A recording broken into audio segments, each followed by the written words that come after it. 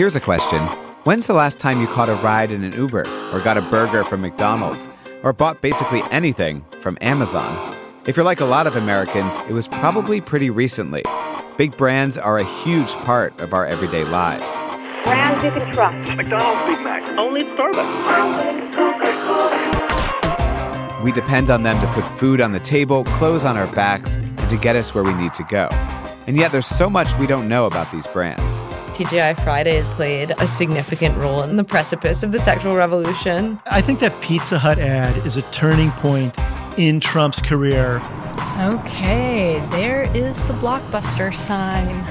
From Business Insider and Stitcher, this is Household Name. I'm Dan Bobkoff, and I'm on a mission to find out how our biggest household name brands have changed our lives, for better or worse. I just damn near died. We were so moved and so full of hope, and I remember crying. Oh my gosh. Whoa!